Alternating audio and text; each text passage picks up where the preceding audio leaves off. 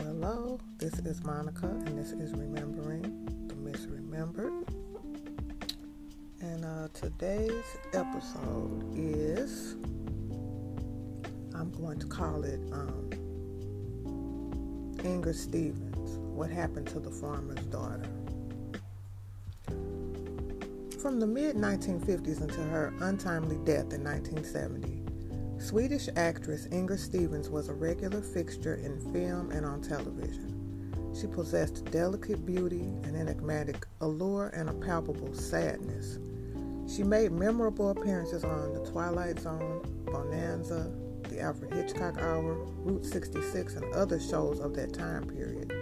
From 1963 to 1966, she starred as Katie Holstrom in the television series The Farmer's Daughter, winning a 1964 Golden Globe Award for Best TV Star for her work on that series. She was nominated for a number of other awards, too.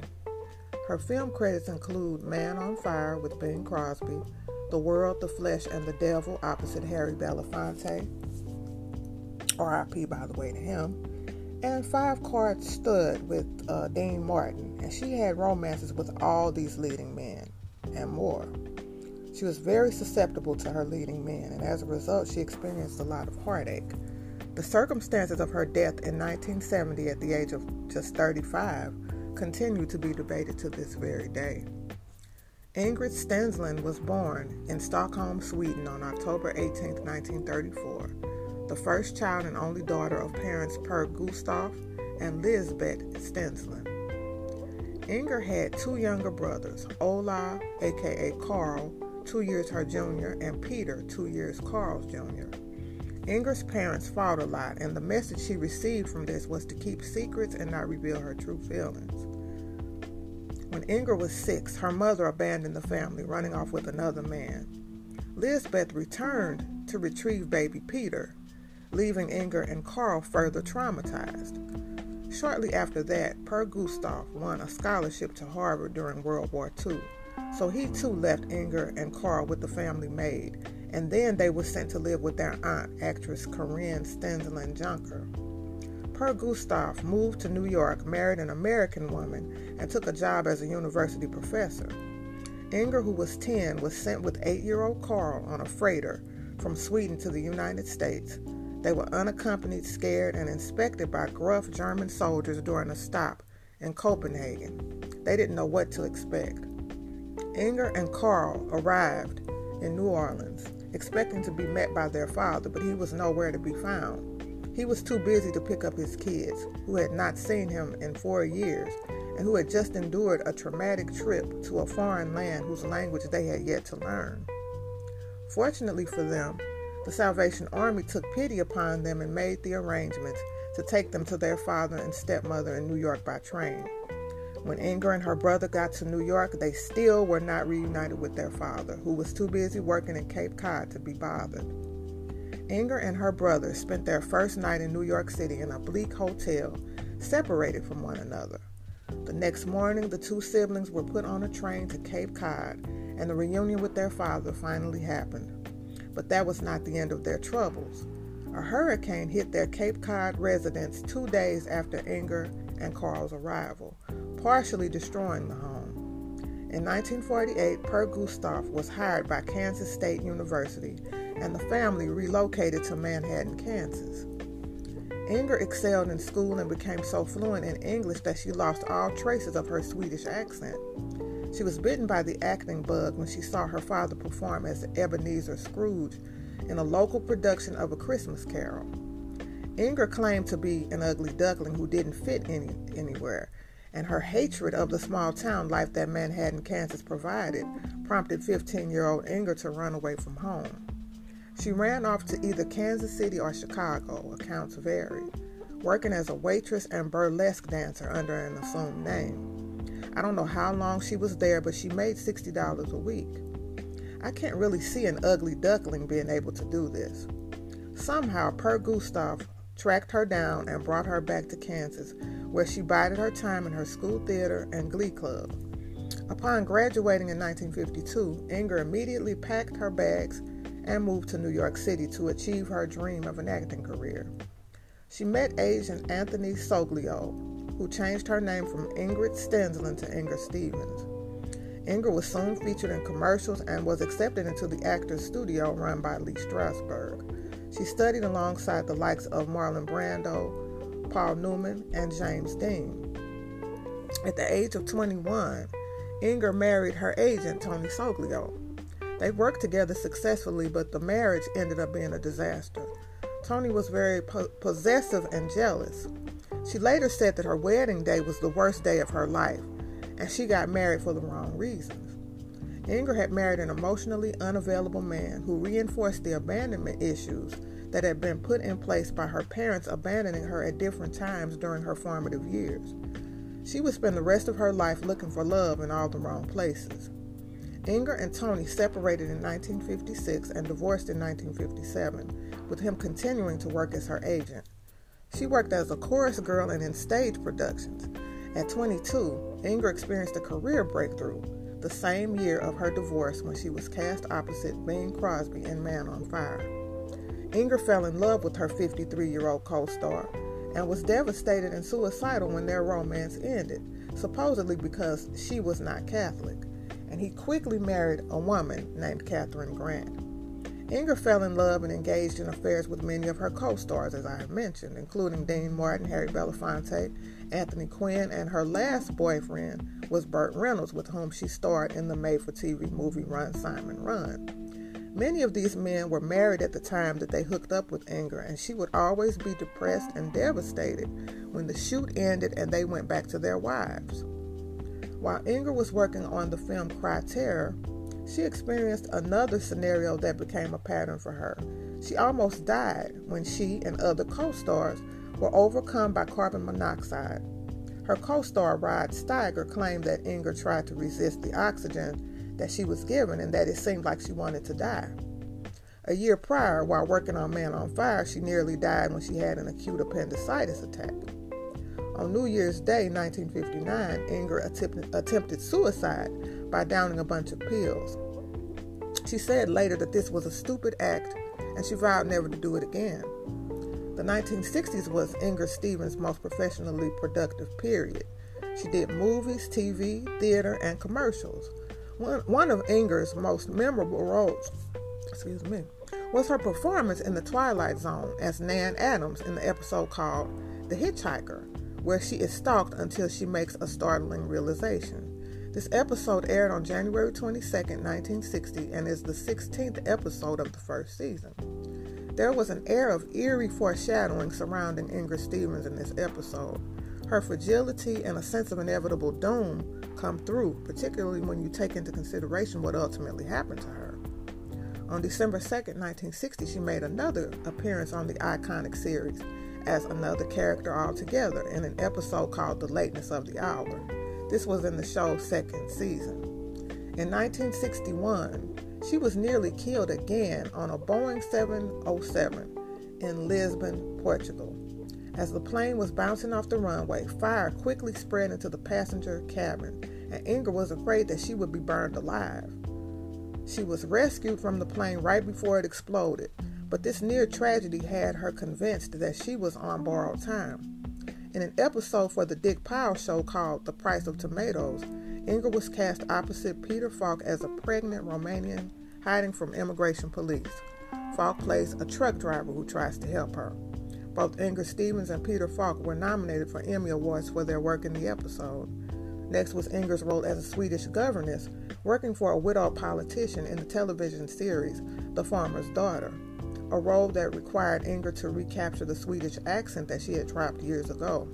The popular series was based on the 1947 film of the same name that starred Loretta Young and Joseph Cotten. It ran for 3 seasons and netted Inger 1 Golden Globe Award. After the series was canceled, Inger didn't miss a beat and found work in films that saw her co-starring opposite Walter Matthau, Clint Eastwood, Robert Mitchum, and Henry Fonda. In her last completed role, she played a social worker helping a Native American man, played by Burt Reynolds, who was trying to avenge the murder of his brother. Of course, Burt and Inger started dating. Aaron Spelling had cast Inger in his new series, The Most Deadly Game. She would be playing a criminologist, and she seemed very excited about this new role and happy and optimistic about her future.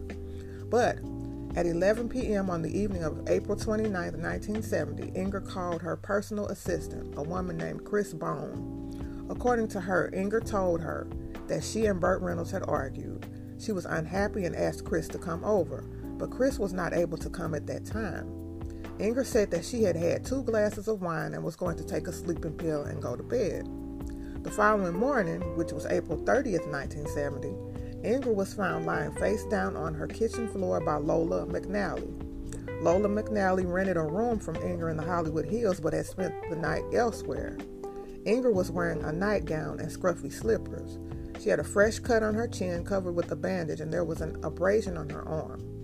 Lola called Inger's name. Inger opened her eyes and tried to speak, but nothing came out of her mouth. She soon lost consciousness.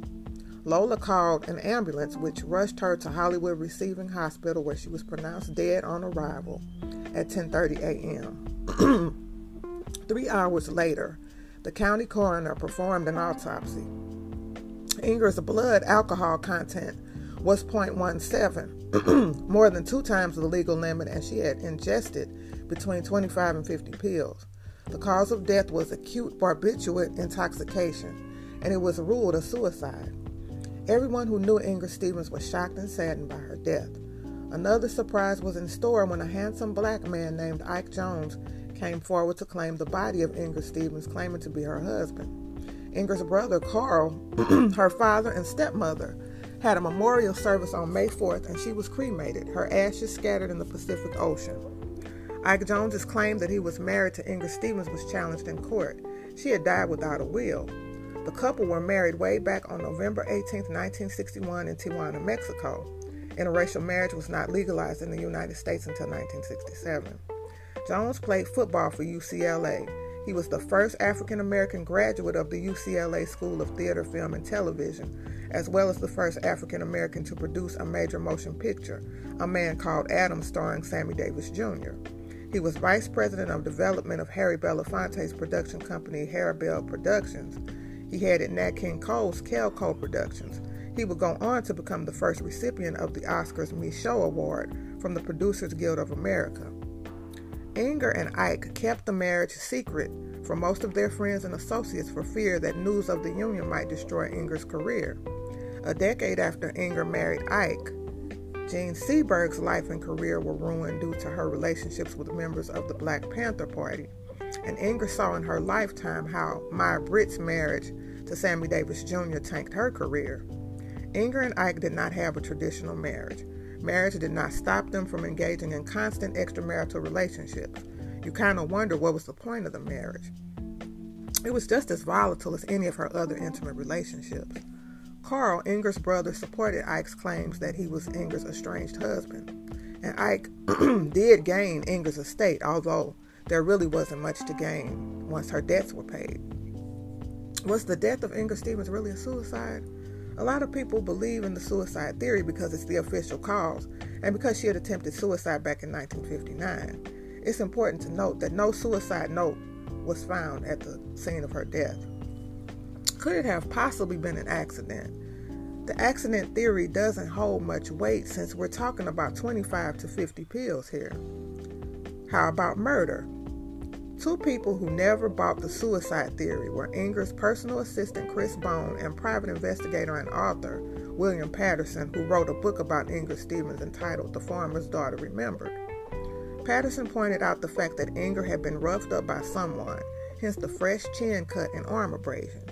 She had an IUD in place and apparently was in the middle of making her favorite sandwich when she was stricken. Also, there was a vial of some medication on her kitchen table, and pills were strewn across her living room floor, including asthma medication, even though Inger did not suffer from asthma. He believed that somebody forced all those pills down her throat. Chris Bone believed that if Inger had committed suicide, she would have been more glammed up for her great exit, with her hair done and wearing her best lingerie. William Patterson also said that he definitely didn't believe that Burt Reynolds had anything to do with Inger's death, although he had a suspect in mind. I don't know for sure, but I get the distinct impression that Ike Jones is who he likely had in mind. Ike was black after all, and their relationship was stormy and tumultuous. But weren't all her relationships that way? I don't know enough about Ike Jones's character to just point the finger at him like that. There were pictures of Bert in Inger's living room under her rug, like she covered them up and didn't want anyone to see them. What does that mean? Did somebody want Inger's death to appear like a suicide over Burt Reynolds? I also have to mention that Burt Reynolds' name was later tied to the death of 26-year-old David Whiting, business agent of Sarah Miles, Reynolds' The Man Who Loved Cat Dancing co-star.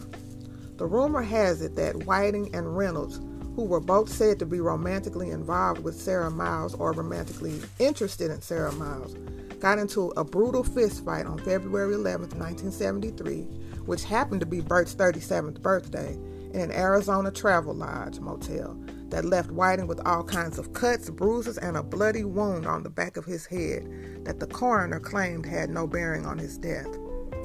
His death was attributed to an accidental overdose of methaqualone, the same way Inger Stevens' chin cut and arm abrasion probably had nothing to do with her death, and her death was attributed to a barbiturate overdose. But Reynolds' stature in the business was growing at the time, and he had some powerful machinery behind him that could protect him. Not saying that he killed Inger Stevens, but it seemed strange not to consider him because he was one of the last people who saw her, or possibly the last person to see her alive. And then 3 years later, he's tied to another mysterious death. I don't know if a cover-up exists in the death of Inger Stevens, but it looks odd and suspicious. What we do know is that this lovely, talented young lady died in the prime of her life when she still had a lot to offer. Inger wasn't just an actress either. She was very interested in mental health and served as chair of a California mental health charity, and was also a member of an advisory board of neuropsychiatry. She had also been under the care of Dr. Ralph Greenson, the man best known as Marilyn Monroe's psychiatrist. Make of that what you will. I will end it here.